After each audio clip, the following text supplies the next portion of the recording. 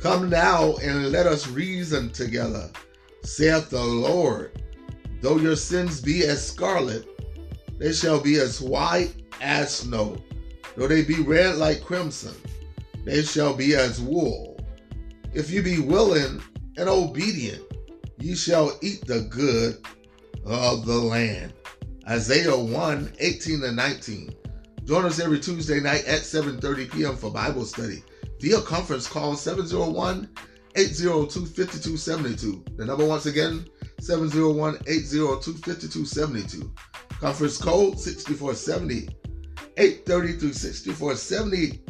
833. Happy Tuesday to each and every one of you. And yes, my brothers and sisters, it is another Tuesday, which means it's another Bible study night with yours truly, Elder Mark Hester, the Emmanuel Church of God in Christ. You can join me on that same number, 701-802-5272. And the conference code when you dial in 6470-833. On tonight, it's a continuation of our lesson for last week, which was entitled The Heart of God. This is The Heart of God, Part 2. And the scriptures are coming from Colossians chapter 3, verses 1-3.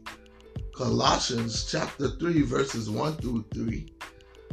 1 Samuel 16-7. That's 1 Samuel 16-7.